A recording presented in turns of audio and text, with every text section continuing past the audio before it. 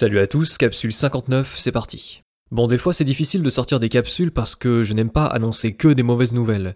En ce moment, les mauvaises nouvelles, elles nous tombent dessus les unes après les autres, mais on va pas se laisser abattre parce qu'il nous reste aussi des cartes à jouer et même des raisons d'espérer.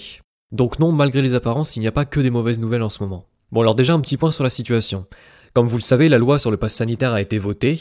L'Assemblée nationale a rejeté en bloc tous les amendements qui auraient pu rendre cette loi un petit peu plus supportable, un petit peu plus humaine aussi.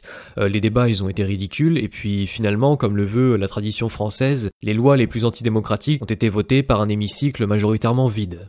Ensuite, ça a été au tour du Sénat d'intervenir. On a cru que le Sénat réagirait et puis calmerait un petit peu l'excitation de l'Assemblée nationale, notamment sur la question des hôpitaux, la question des licenciements, des transports, bref sur tout ce que cette loi a de délirant.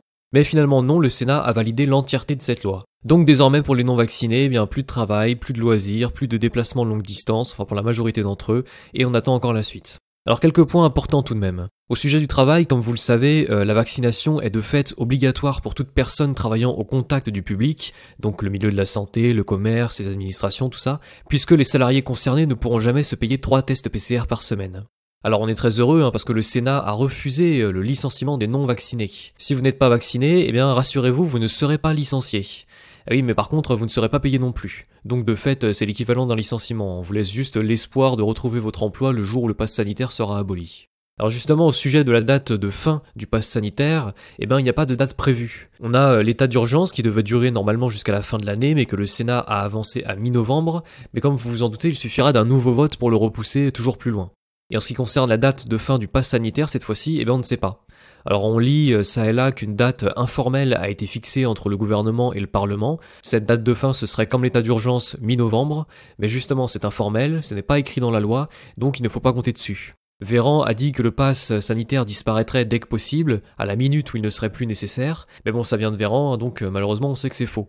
Pour rappel, il y a un mois, Véran disait que le pass sanitaire ne serait jamais utilisé dans les rassemblements de moins de 1000 personnes. Et comme aujourd'hui, il avait dit que c'était inutile d'inscrire ce seuil dans la loi parce que sa parole, la parole de Véran, sa parole suffisait. Et vous voyez où on en est aujourd'hui. Enfin, vous avez aussi dû voir cet amendement qui a été proposé à l'Assemblée pour que le pass sanitaire soit aboli à la fin de l'épidémie. Eh bien, cet amendement a été rejeté, ce qui prouve bien ce qu'on savait depuis le début, à savoir que ce pass sanitaire n'a en fait rien de sanitaire et qu'il est fait pour être définitif. N'oubliez pas que toute la crise sanitaire sert justement de prétexte à l'instauration du pass sanitaire, qui doit, lui, ensuite, permettre la suite du programme, à savoir la surveillance de masse, le crédit social et à terme le grand reset. Donc non, clairement, le pass sanitaire ne disparaîtra pas avec le Covid, et ne vous inquiétez pas que si le Covid disparaît vraiment demain, on saura trouver d'autres justifications au pass sanitaire. Alors on apprend aussi qu'il n'y a pas de contre-indication au pass sanitaire, enfin sauf des contre-indications extrêmement rares qui ne concernent que quelques dizaines de personnes en France. Donc si vous avez 90 ans, si vous êtes cardiaque, si vous êtes cancéreux, si vous avez une maladie auto-immune, ou même si vous êtes les 4 à la fois, eh ben ce n'est pas une contre-indication. Pour vous dire, même les femmes enceintes n'échappent pas au vaccin. Malgré l'augmentation des fausses couches observées depuis le début des campagnes de vaccination, malgré des statistiques qui auraient mérité d'être approfondies, qui indiquent clairement des risques de fausses couches accrus pour les femmes enceintes au premier trimestre, et même malgré les indications de la Haute Autorité de Santé et du Conseil d'orientation de la stratégie vaccinale, qui disait, en gros, attention, évitez de vacciner les femmes enceintes au premier trimestre parce qu'on a quand même des doutes sur la sécurité, malgré tout ça, Véran a décidé qu'il n'y avait aucun risque. Alors toujours pour rappel, Véran c'est le type qui nous a annoncé il y a 2 semaines que le vaccin protégeait à 96%. Ça a été suivi par Castex qui a annoncé lui qu'une fois double vacciné, il était impossible d'attraper le virus. Et enfin Macron a ajouté dans sa dernière prise de parole qu'un double vacciné ne transmet pas la maladie, ou quasiment pas.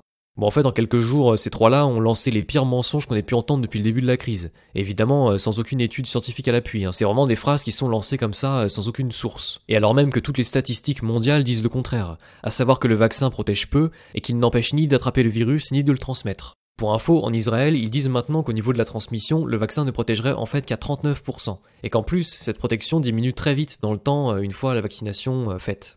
Mais pour le gouvernement français, c'est bon, pas de soucis, parce qu'apparemment en France, les vaccins fonctionnent mieux qu'ailleurs. Vous savez, c'est comme pour la radioactivité, nos frontières nous protègent. Voilà, donc bon, vous l'aurez compris, la loi est passée, le gouvernement actuellement est en roue libre, il s'autorise tous les mensonges, et pendant ce temps-là, les prétendus contre-pouvoirs valident tout ce qui peut être validé. On attend maintenant la décision du Conseil constitutionnel qui devrait donner son avis sur la loi le 5 août. Donc valider la loi, la censurer partiellement peut-être, on verra ça le 5 août. Alors d'ici là, bien sûr, on ne baisse pas les bras. Les manifestations d'hier ont été très suivies, plus que la semaine dernière, à Paris comme dans le reste de la France. Évidemment, BFM TV était au rendez-vous pour truquer les chiffres de la participation. Ils ont réussi à prétendre qu'il n'y avait que 11 000 manifestants à Paris. Bon, je commente même pas les chiffres tellement ils sont ridicules, mais je vous rassure, même les plus corrompus savent que BFM a au moins divisé les chiffres par 10 sur Paris comme en province. Alors pour la suite, sinon, on reste fidèle à nos principes, on boycotte autant que possible. Vous avez peut-être déjà vu des articles passés dans la presse, la fréquentation s'effondre partout. Dans les cinémas, les restaurants, les parcs d'attractions, qui perdent systématiquement entre 50 et 90% de leur clientèle. Et ça c'est très intéressant parce que même si on est nombreux aujourd'hui à refuser la vaccination, on n'est pas 90%. Ce qui veut dire que les vaccinés aussi délaissent tous ces lieux. Alors soit parce qu'ils les boycottent, soit parce qu'ils ont une sorte de ras-le-bol global qui fait que même s'ils fréquentent certains lieux demandant le pass sanitaire, ils diminuent de manière générale leur sortie. Et ça peut se comprendre, c'est pas parce que vous avez un pass sanitaire et que vous êtes en règle que vous avez envie de vous faire contrôler toute la journée. Donc très forte baisse de fréquentation, qu'aucun professionnel vraisemblablement ne pourra supporter, donc bonne nouvelle, mais sur ce point, au risque de me répéter, je vous recommande la prudence. Déjà, comme on l'a dit, parce que la ruine économique du pays, ce n'est pas un problème pour Macron, que ça l'arrange même sûrement puisque c'est une très bonne occasion d'introduire le revenu universel, et que nous en tant que citoyens, on n'a aucun intérêt non plus à ce que le tissu économique du pays se déchire. Et en plus, comme on l'entend en ce moment, le gouvernement pourrait accorder des aides aux établissements qui perdent de la clientèle à cause du pass sanitaire. Et ça c'est problématique parce que ça peut malheureusement rendre le boycott beaucoup moins efficace. Le plus vicieux, c'est que ces aides seront payées par nos impôts. Donc en clair, vous n'avez plus le droit d'aller au cinéma ou au restaurant, mais vous les paierez quand même à travers vos impôts. Bon, on attend quand même d'en savoir un petit peu plus sur ces aides parce que rien n'est officiel pour le moment. Mais vraiment, ce qui est important à comprendre, je l'ai rappelé la dernière fois, c'est qu'il ne faut pas voir le boycott comme une fin en soi. Le boycott, c'est un outil pour faire disparaître le pass sanitaire. On espère que face à la perte de la clientèle, les établissements vont réclamer eux-mêmes l'abolition du pass sanitaire au gouvernement. Donc on a deux objectifs possibles, soit l'abolition officielle du pass sanitaire, soit une situation dans laquelle les restaurateurs nous laissent entrer sans pass sanitaire dans leur établissement, avec évidemment la police qui voit et qui laisse faire. Bon, sinon, dans la dernière capsule, on s'était demandé pourquoi le gouvernement avait été aussi rapide à instaurer le pass sanitaire. Une version en plus aussi agressive du pass sanitaire, au point de bousculer son propre agenda et de provoquer une très forte opposition populaire. Pourquoi le gouvernement s'est empressé à ce point-là ? Eh bien, difficile d'apporter une réponse définitive, mais on a plusieurs pistes qui sont intéressantes, et qui expliquent peut-être aussi pourquoi depuis quelques jours des pays comme l'Italie ou l'Allemagne poussent elles aussi le pass sanitaire dans leurs restaurants et dans leurs cinémas. Alors on apprend déjà que les traitements se font enfin une place dans les débats. Comme vous le savez, il a été interdit pendant 1 an et demi d'évoquer l'existence de traitements contre le Covid, vous étiez immédiatement taxé de complotisme, et bien ça a tendance à changer. On a eu récemment l'Institut Pasteur qui a daigné accorder du crédit à l'ivermectine, et on apprend maintenant qu'au niveau de l'Union Européenne elle-même, on se penche sur les traitements. On apprend même plus précisément que d'ici à octobre, 3 traitements promus par l'Union Européenne devraient arriver sur le marché, et que 2 autres traitements encore devraient sortir d'ici la fin de l'année. Je vous rappelle que si demain nous avons des traitements contre le Covid, alors les vaccins perdent, normalement, leur autorisation d'utilisation d'urgence. En clair, ils sont retirés du marché. Parce que c'est uniquement parce qu'il n'y avait pas de traitement qu'ils ont été autorisés, bien qu'étant en phase expérimentale. Mais c'est pas tout. Vous avez le CDC, le Center of Disease Control aux États-Unis, qui a retiré ces jours-ci l'autorisation d'utilisation d'urgence qui avait été accordée aux tests PCR aux États-Unis. Donc autorisation annulée pour les tests PCR au motif qu'ils ne sont pas assez fiables pour détecter le Covid. Bon, pour être plus précis, l'annulation de l'autorisation prend effet le 31 décembre, mais d'ici là, les labos vont progressivement cesser d'utiliser le test PCR pour utiliser d'autres méthodes de détection qui sont censées être plus fiables. En clair, le PCR va être progressivement abandonné d'ici à la fin de l'année. Et ça, c'est très important. On savait déjà que les tests PCR donnaient énormément de faux positifs, de l'ordre de 95%, mais le CDC nous confirme aujourd'hui que le test PCR ne fait en fait même pas la différence entre le virus du Covid et celui de la grippe. Donc en clair, on nous confirme que l'épidémie de Covid est complètement illusoire, et que ce n'est pas non plus un hasard si l'hiver dernier on a eu une vague de Covid mais aucun cas de grippe. En réalité, on a juste comptabilisé comme des cas de Covid des cas qui n'étaient que des cas de grippe. Alors qu'est-ce que ça veut dire tout ça ? Eh bien ça veut dire que peut-être, ça reste de la supposition, peut-être que Macron pousse à tout prix la vaccination et le pass sanitaire en ce moment parce qu'il ne sera plus en mesure de le faire d'ici 1 mois ou 2. On nous pousse à la vaccination parce que les vaccins ne seront peut-être plus en circulation d'ici 1 mois ou 2 si des traitements arrivent. Et d'ailleurs, il semble qu'il y aura des ruptures de stock de vaccins durant le mois d'août. Et enfin, on pousse aussi l'instauration du pass sanitaire en plein été, sans justification apparente, si ce n'est la prétendue vague de variant Delta. On pousse le pass sanitaire parce qu'il n'y aura peut-être plus de Covid du tout dans quelques mois. Et donc aucune justification pour instaurer le pass sanitaire. Parce que si les États-Unis annoncent officiellement que le test PCR n'est pas fiable, si cette information est reprise mondialement, alors la prétendue épidémie de Covid s'effondre. Et justement, quand vous regardez en France, qu'est-ce que vous voyez au sujet du test PCR?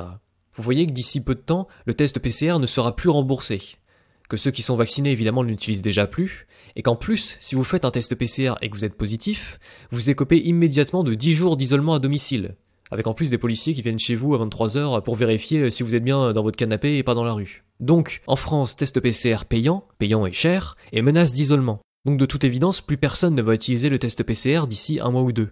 Et on en vient alors à se demander si le gouvernement n'a pas en fait exprès de faire sortir de cette manière le test PCR de la circulation avant que la nouvelle de son inefficacité ne circule, et qu'il soit donc spontanément abandonné par les labos. Et de manière générale, toutes ces informations expliquent peut-être aussi pourquoi la dimension sanitaire de cette crise disparaît de plus en plus. Parce que vraisemblablement, le test PCR vit en France comme aux États-Unis ces derniers jours, et le vaccin peut-être aussi si des traitements arrivent. Sans test PCR, vous n'avez plus de cas, et donc plus d'épidémie.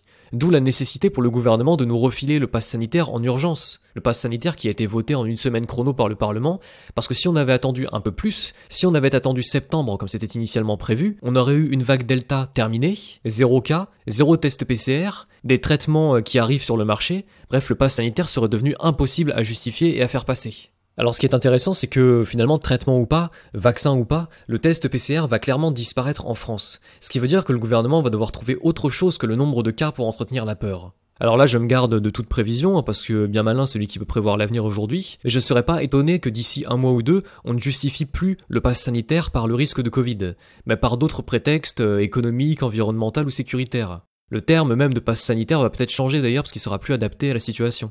Ce qui est certain, c'est que quelle que soit la manière dont on justifie le prolongement du pass sanitaire, cette nouvelle justification va être difficile à imposer pour le gouvernement, et que lorsque l'état d'urgence sera fini à la mi-novembre, on se demande une fois de plus quelle pirouette Véran et compagnie vont trouver pour le prolonger, l'état d'urgence, parce que de toute évidence, l'abandon du test PCR et l'arrivée de traitements va forcer le gouvernement à changer de discours de A à Z pour justifier sa dictature. Alors sachant que notre gouvernement n'est pas brillant lorsqu'il s'agit de communication, les prochains mois seront peut-être risqués pour Véran et compagnie, et surtout pour le narratif du Covid de manière générale. Bon donc vous l'aurez compris, l'époque est difficile, mais il reste de l'espoir et des occasions de résister. Quant au gouvernement, sa précipitation a tendance à montrer qu'il n'a probablement pas la maîtrise de la situation, la maîtrise qu'il espérait. Bon du coup on va se quitter ici pour aujourd'hui. J'espère que les propos de cette capsule sont pas trop décousus, j'ai eu un petit peu de mal à mettre ça en forme. Un grand merci en tout cas une fois de plus à tous ceux d'entre vous qui m'aident dans mon travail en me relayant un petit peu partout, ou bien qui m'adressent un don. Un grand merci à vous une fois de plus. On se retrouve rapidement pour la suite des événements. Alors je vous dis bonne fin de journée et à la prochaine.